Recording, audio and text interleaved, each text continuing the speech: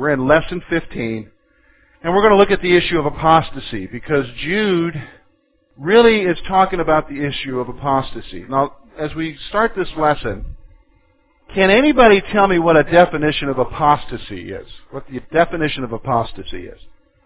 How many of you have ever heard that term, an apostate? All right? You might even hear that term a lot used with reference to Muslims, as they refer to non-Muslims as apostates. So you and I would be considered an apostate to a non-Muslim.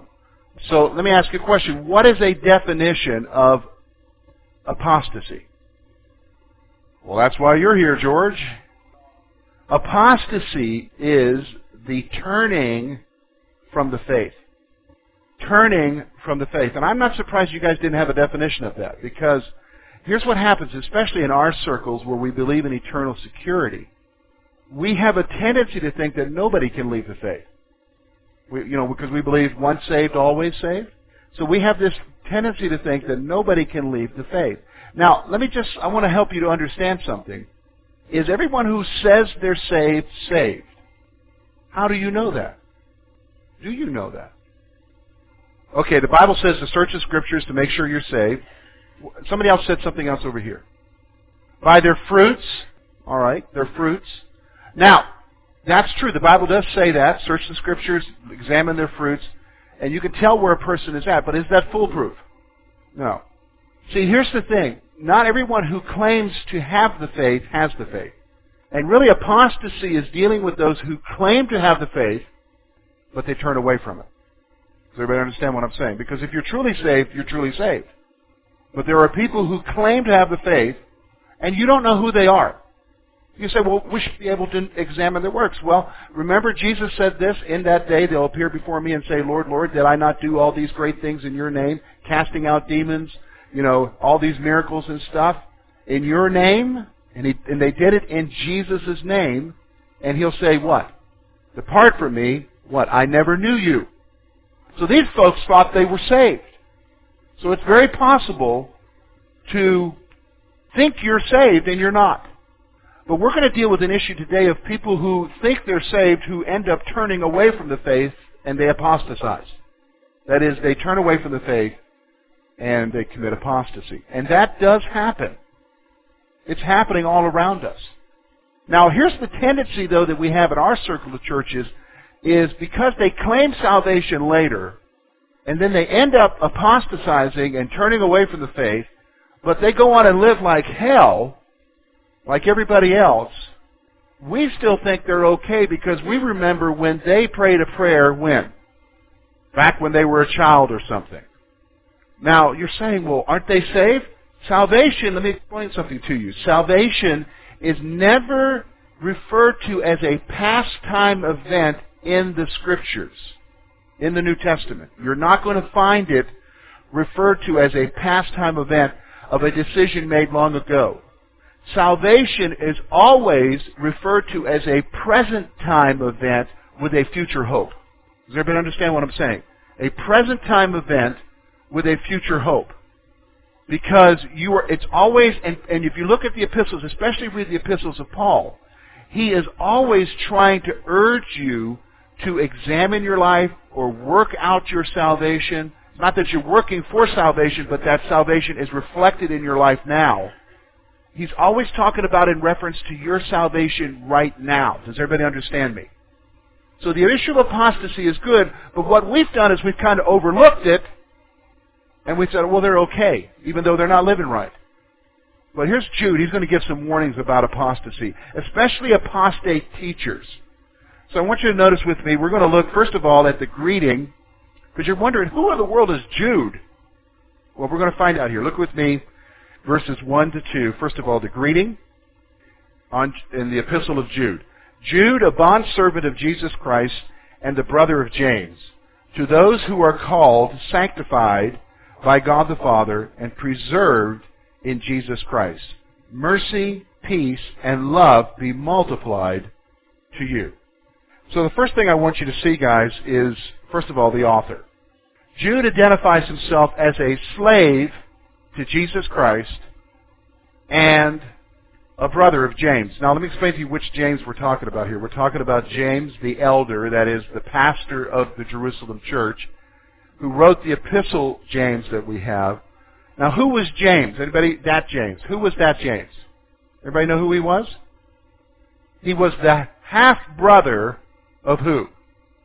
Of Jesus. Jude is the brother of James, so what does that make him in relationship to Jesus?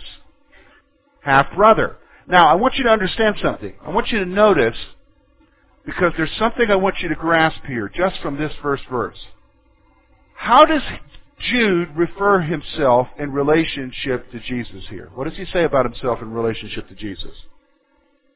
Slave. Now, does that strike anybody as significant? Like, for instance, if I went back here and said, "Hi, this is Sam Weiser, a slave to Mark Weiser." How would that go with you, Sam? It would be rough, yeah. Now, if I said, "This is Sam Weiser, a brother to Mark Weiser," that's a little bit better, isn't it? Now, here's what I want you to understand. And James does the same thing in his epistle. They grew up with Jesus. They're half-brothers. They share the same mother. But I want you to understand something. Both James and Jude understand who Jesus Christ is. He's not their brother. He's God. You understand what I'm saying? He's Lord. Because you see what I'm saying? It's not like, oh, they're claiming some special right here because of family.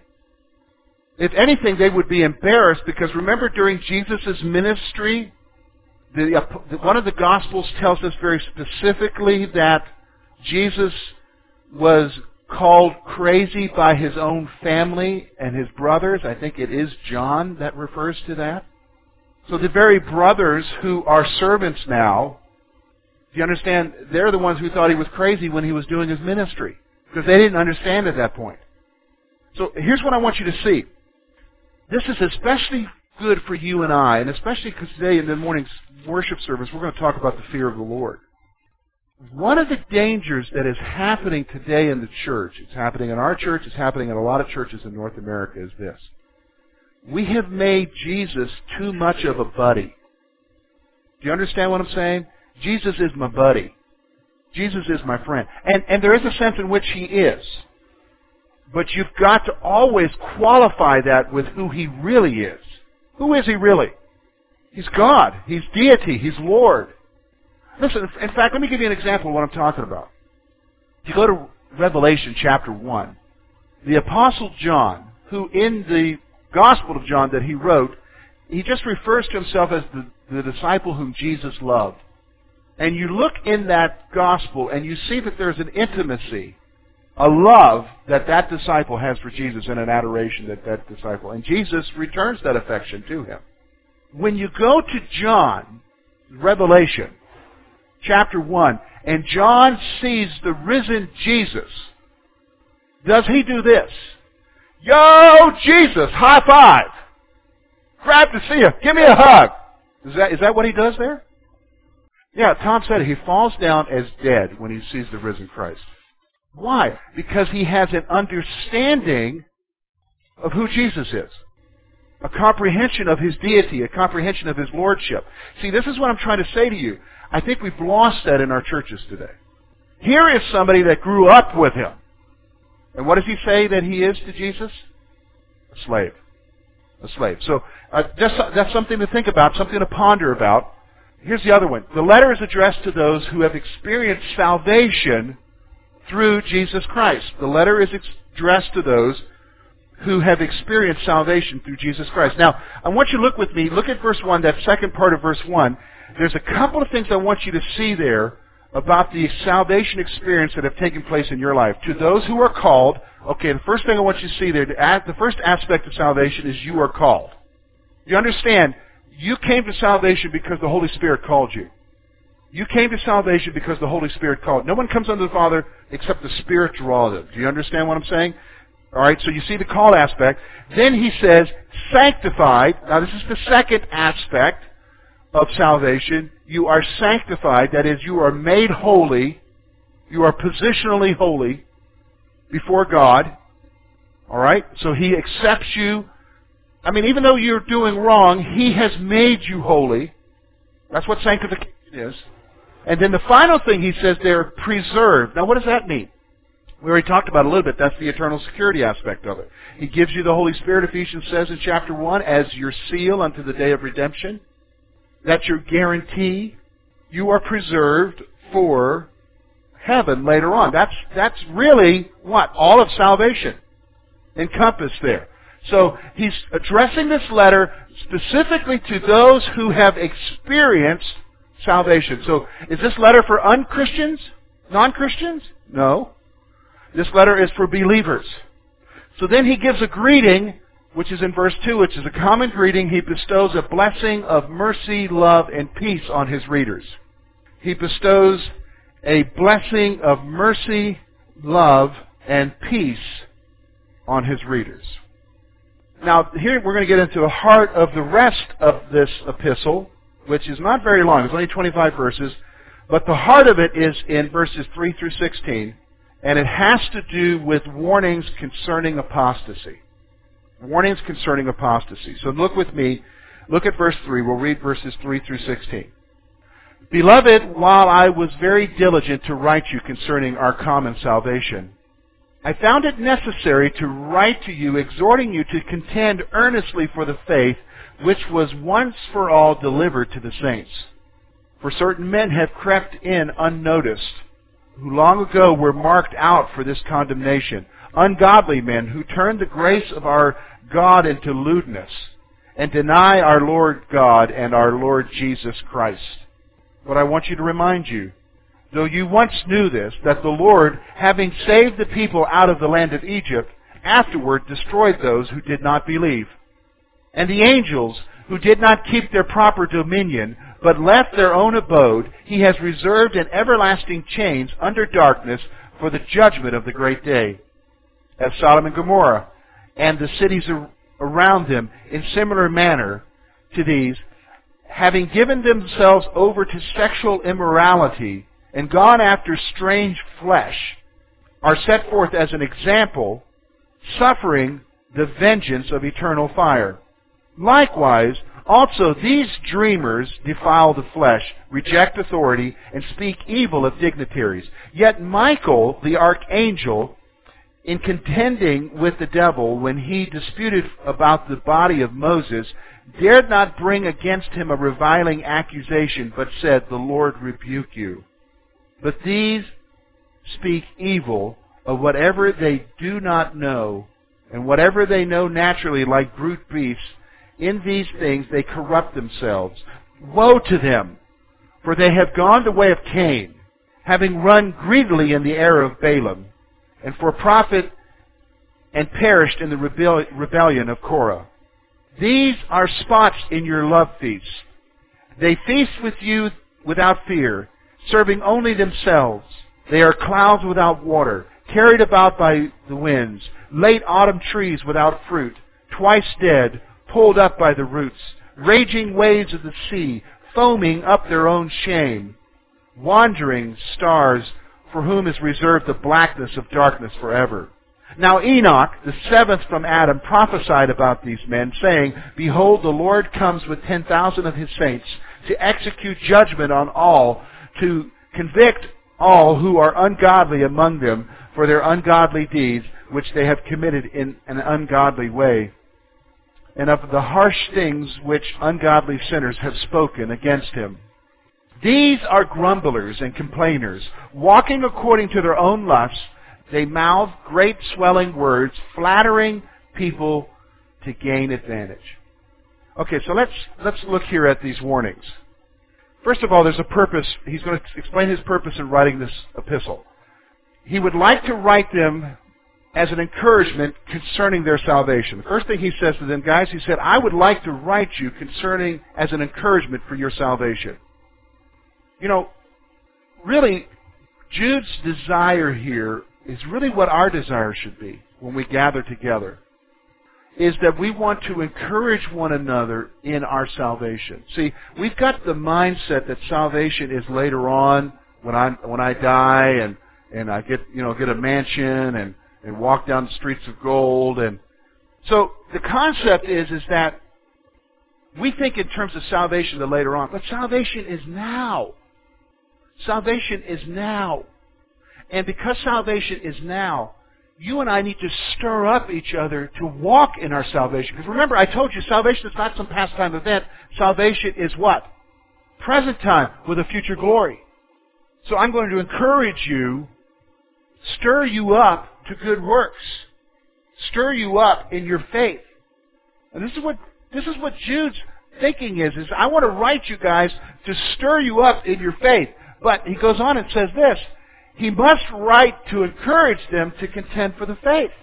He's saying, guys, I really want to spend this letter encouraging you in your salvation, but the whole purpose for me writing this letter is so that I can stir you up to contend for the faith. Now, notice how he describes the faith. He describes the faith here as, look at what he says there. I found it necessary to write to you, exhorting you to contend earnestly. So there's got to be some effort there for the faith which was once delivered to the saints. So this faith is the faith that has been passed down for generations, and you and I need to contend for it. Now, what does the word contend mean? Fight. So, I like boxing. I used to like to watch boxing a lot. When we were in Canada, I used to go over to this gentleman's house. He'd invite me over every time there was boxing on, and I watched boxing with him. And they talk about a guy being a contender. That's somebody who's going to fight. He's somebody who's going to fight. So you and I have to fight for our faith. Now, here's the reason why. He tells us in verse 4, false teachers have slipped into the churches who deny the truth of Jesus Christ. The problem is he's saying that false teachers have slipped into the churches who deny what? The truth of Jesus Christ. And this happens all the time. Here, let me explain to you how it happens. Because do you know that 75% of churches in the United States average 75 or less in their attendance? Did you know that? 75% of churches in the United States average 75 people or less in their churches. You've got small churches who are 75. What is always one of the biggest needs in a church, a small church? What's always one of the biggest needs in a small church? Not just a pastor. What did you say, Mary? Workers. Specifically, what kind of workers? Anywhere from the nursery up, but specifically, we even have that need here. We're always looking for what? Teachers. So, here you are, you're a small congregation, and of that 75% churches, 30% of them are 50 or less of those 75. You're looking for teachers. You're always looking for teachers. So there's a tendency to what? Grab any breathing body who wants to teach. Now, what's the danger of that? There's a danger there. What's the danger? Yeah, they could be false. Do you understand what I'm saying? They could be false. You say, surely not, that wouldn't happen. History shows it. Did you know that Jesse James was a Sunday school teacher in his home church? Did you know that? He was, in the Baptist church in the community where he came from, he was a Sunday school teacher. Now, he would rob banks during the week, but he was a Sunday school teacher. I'm sure they needed teachers back then. It's nothing's new under the sun, is it?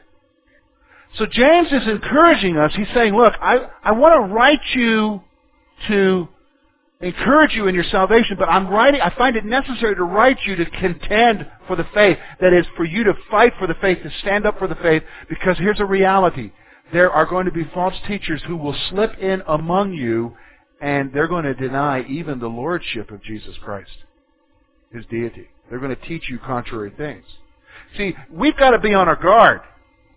Well, hey, George, we know everybody here. It's a small town. We know everybody. No, you don't. You know their public appearance, but how many of you know what goes on in homes? Not at all, right? It looks good outside, but we don't really know each other.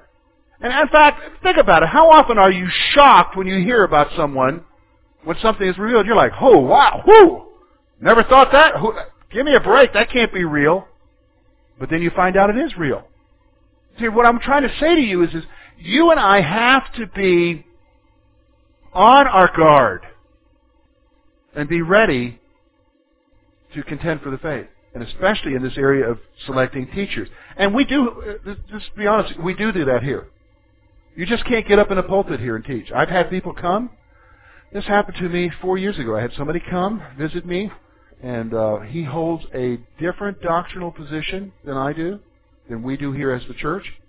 And, I told him he was more than welcome to come. But then he said, well, if you're ever gone out of the pulpit, which you guys know is very rare that I'm out of the pulpit here, I will preach for you.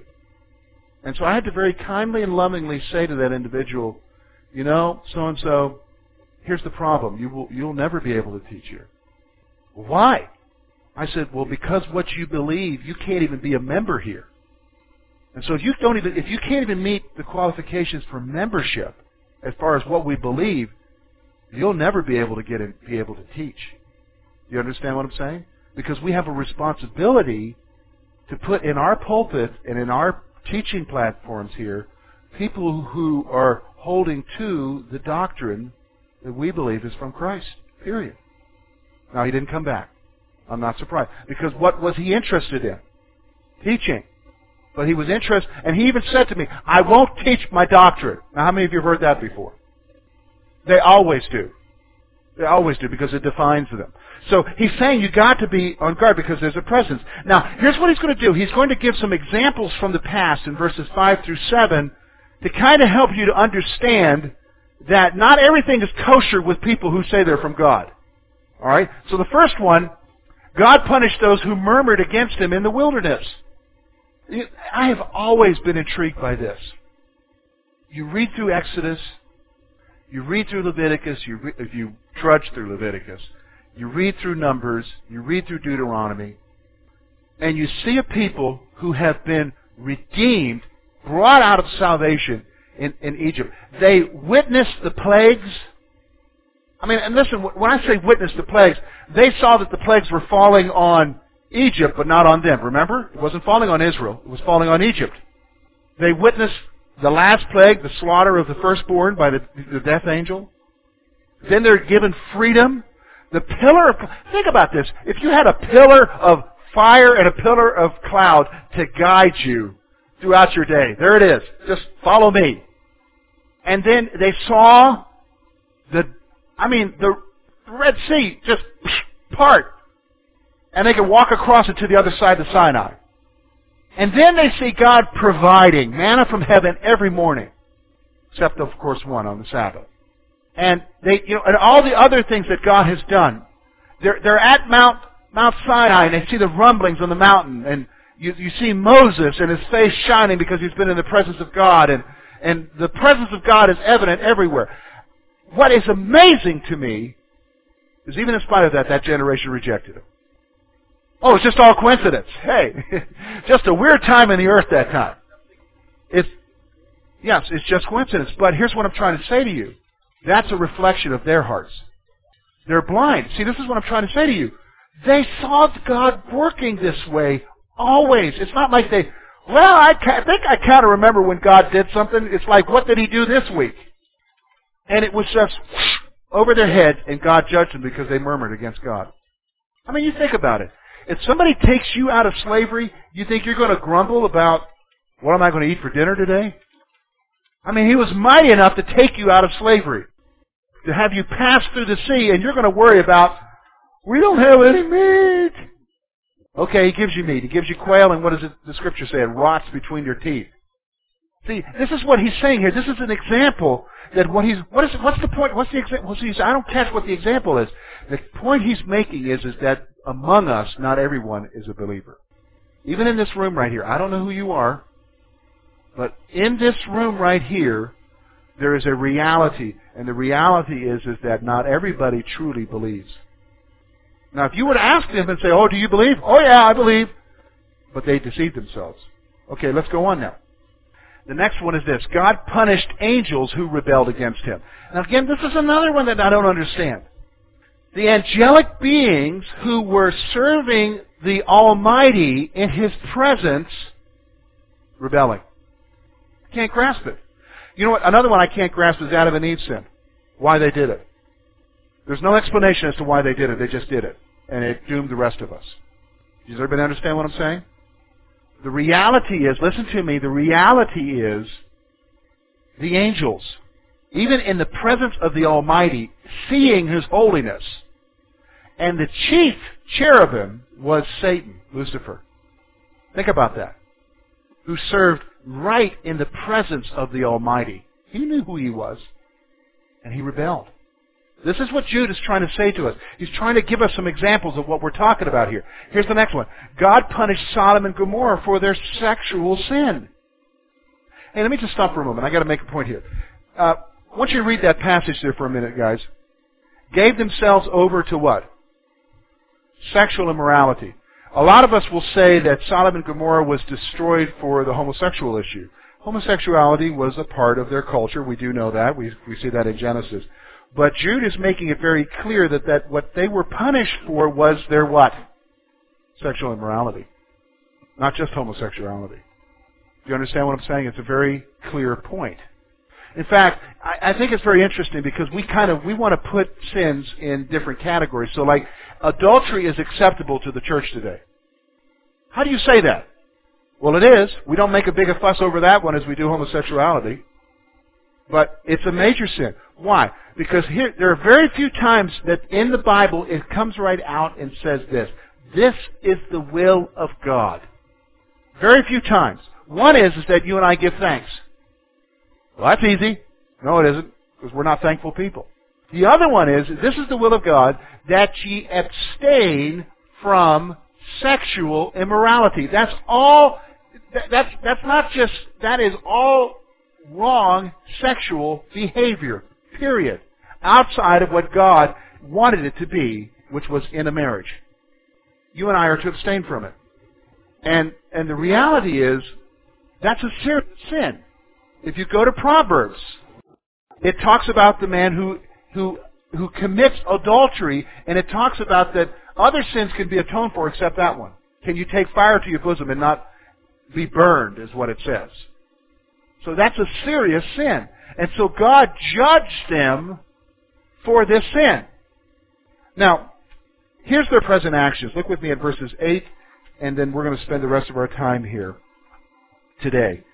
He's going to talk about the actions of these apostates. The actions of these apostate teachers. First of all, their pollution. Here's what they do.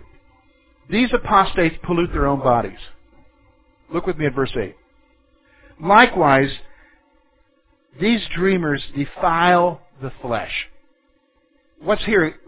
The issue of defiling the flesh here is talking about uncleanness. They're engaged in activities that are destroying their bodies, that are polluting themselves, that are making them really unclean before God. That's the issue here.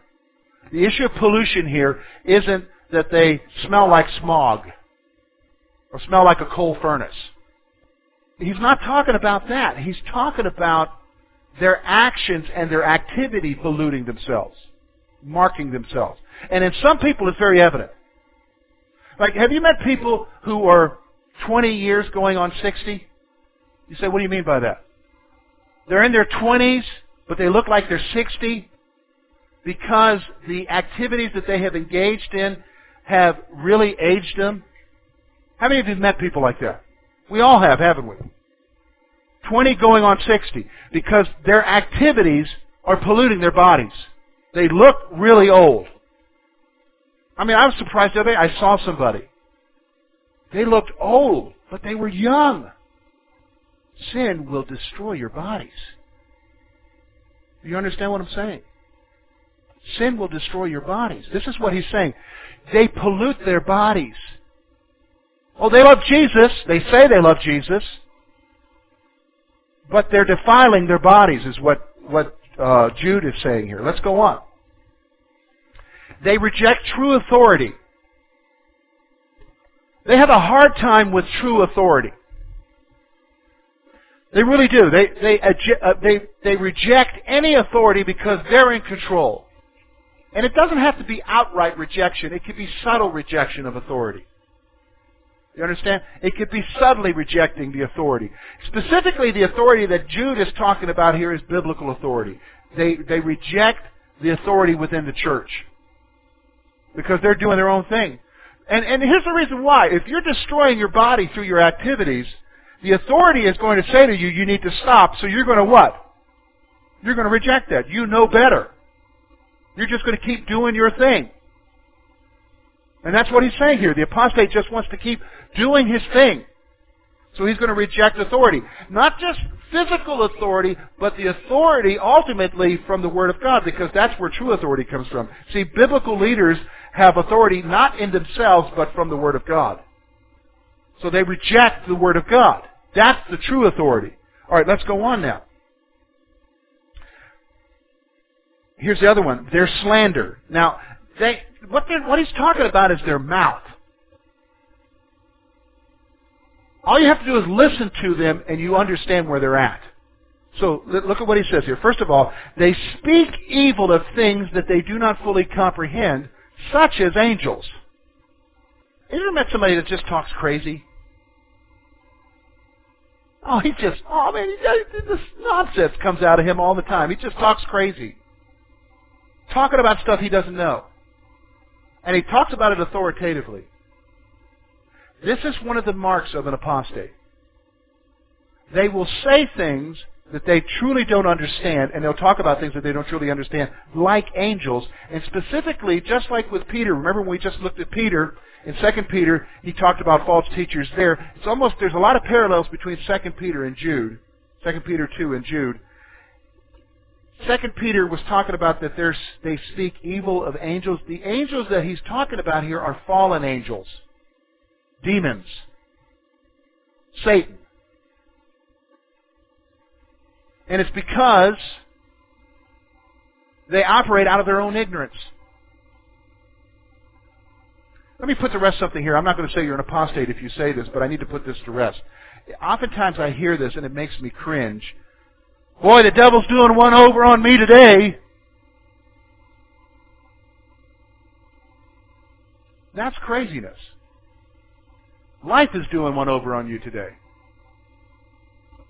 To blame everything on the devil is to give him a lot more credit than he deserves. The reality is yes, we do have an enemy who is opposed to us, but we give him a whole lot more credit. It may be we strive against the world, our own flesh, and Satan is what the Bible says. And the fact of the matter is life may just be hard with you that day and you're just blaming it on Satan, and it's just life. Or you made a mistake, you're reaping the consequences of it, and you're blaming it on the devil. See, can I be honest with you? When people make those kinds of statements, I'll tell you what it reflects to me. Ignorance. Biblical illiteracy. That's not truly grasping what's going on here. And this is one of the key marks of an apostate. An apostate, listen to me, is going to say things about the enemy, say things about stuff, and he doesn't know what he's talking about. He's going to make assumptions about things because it really is reflecting a lack of maturity on their part. The issue is a lack of maturity here. And so Jude goes on and he specifically talks about this issue of talking about angels here. And he says this, he wants to point this out, not even Michael the archangel speaks that way to the enemy. Look at what he says there. Yet Michael the archangel, in contending with the devil, when he disputed with the body of Moses, dared not bring against him a reviling accusation, but said, the Lord rebuked him. So even the angels, the true good angels, when they contend with the evil angels, don't even talk that way. You understand? They don't even talk that way. So here's the reasoning. Here's their reason. This is how they think. They reason as animals as they corrupt themselves. They're basically driven by their desires. It used to irk me when I would listen to the so-called talking heads in our country, the intellectuals in our country, say that we need to give out condoms to everybody, because teenagers especially, because they're just going to do it. It used to irk me. until I thought about it. You say, will you approve of that? No, I didn't say I approve of it, but it used to irk me, but I'm not as irked by their thinking anymore. I'm not irked by that anymore. I'll tell you why I'm not irked by it. Because the people, they don't know Jesus, so they operate not by an understanding of truth, they operate by their what? Their base instincts. What did you say, Lou? Their emotions, their feelings, their desires, which is exactly what my cat does. Do you know what I'm saying? My cat does the same thing. Or your dog. And so this is what Jude is saying here about these false teachers. They operate, they reason as animals, what, according to their corrupt desires as they corrupt themselves. As they corrupt themselves. And look, just talk to an addict. Heroin is a serious issue in our community. You guys know that? Everybody should know that. Heroin is a serious community. You know, the problem with heroin is once you take it, you crave it from then on out. And when you are giving into the desires of your body, they take over. And so when you are addicted, people who have been addicted know what I'm talking about. They give in, either whether it's alcohol or drugs or whatever, that consumes you, and you are driven by that. You are driven by that. This is what he's talking about there. These people are driven by their desires. Let's go on now. Here's their error. He's going to give 3 illustrations to talk about what's wrong with them. They seek to worship God in their own way and hate others. This is the way of Cain. Remember Cain sinned? He wanted to worship God his own way, and he hated Abel. So they want to worship God in their own way, and they hate others. That's the way of Cain. The other thing is, they also suffer from the error of Balaam, and that is they are motivated by personal gain and greed. They're in it for themselves. They are motivated by personal gain and greed. It's all about them. That's the other issue about these apostates. And then finally, the way of Korah, they rebel against God's ordained authority. They rebel against God's ordained authority. And that's what we see about the error of their ways. 3 things. They worship in their own way. They hate others. They are motivated by personal gain and greed. And they rebel against God's ordained authority. That's the apostate. Now, next week, here's what we're going to look at. We're going to finish up Jude. We're going to look at the rest of this epistle. And we're going to talk about the presence of apostates. That is, their being among us. And then we're going to look at what he says that we need to do about apostates. All right, so let's close our time in prayer and get ready for the morning worship service.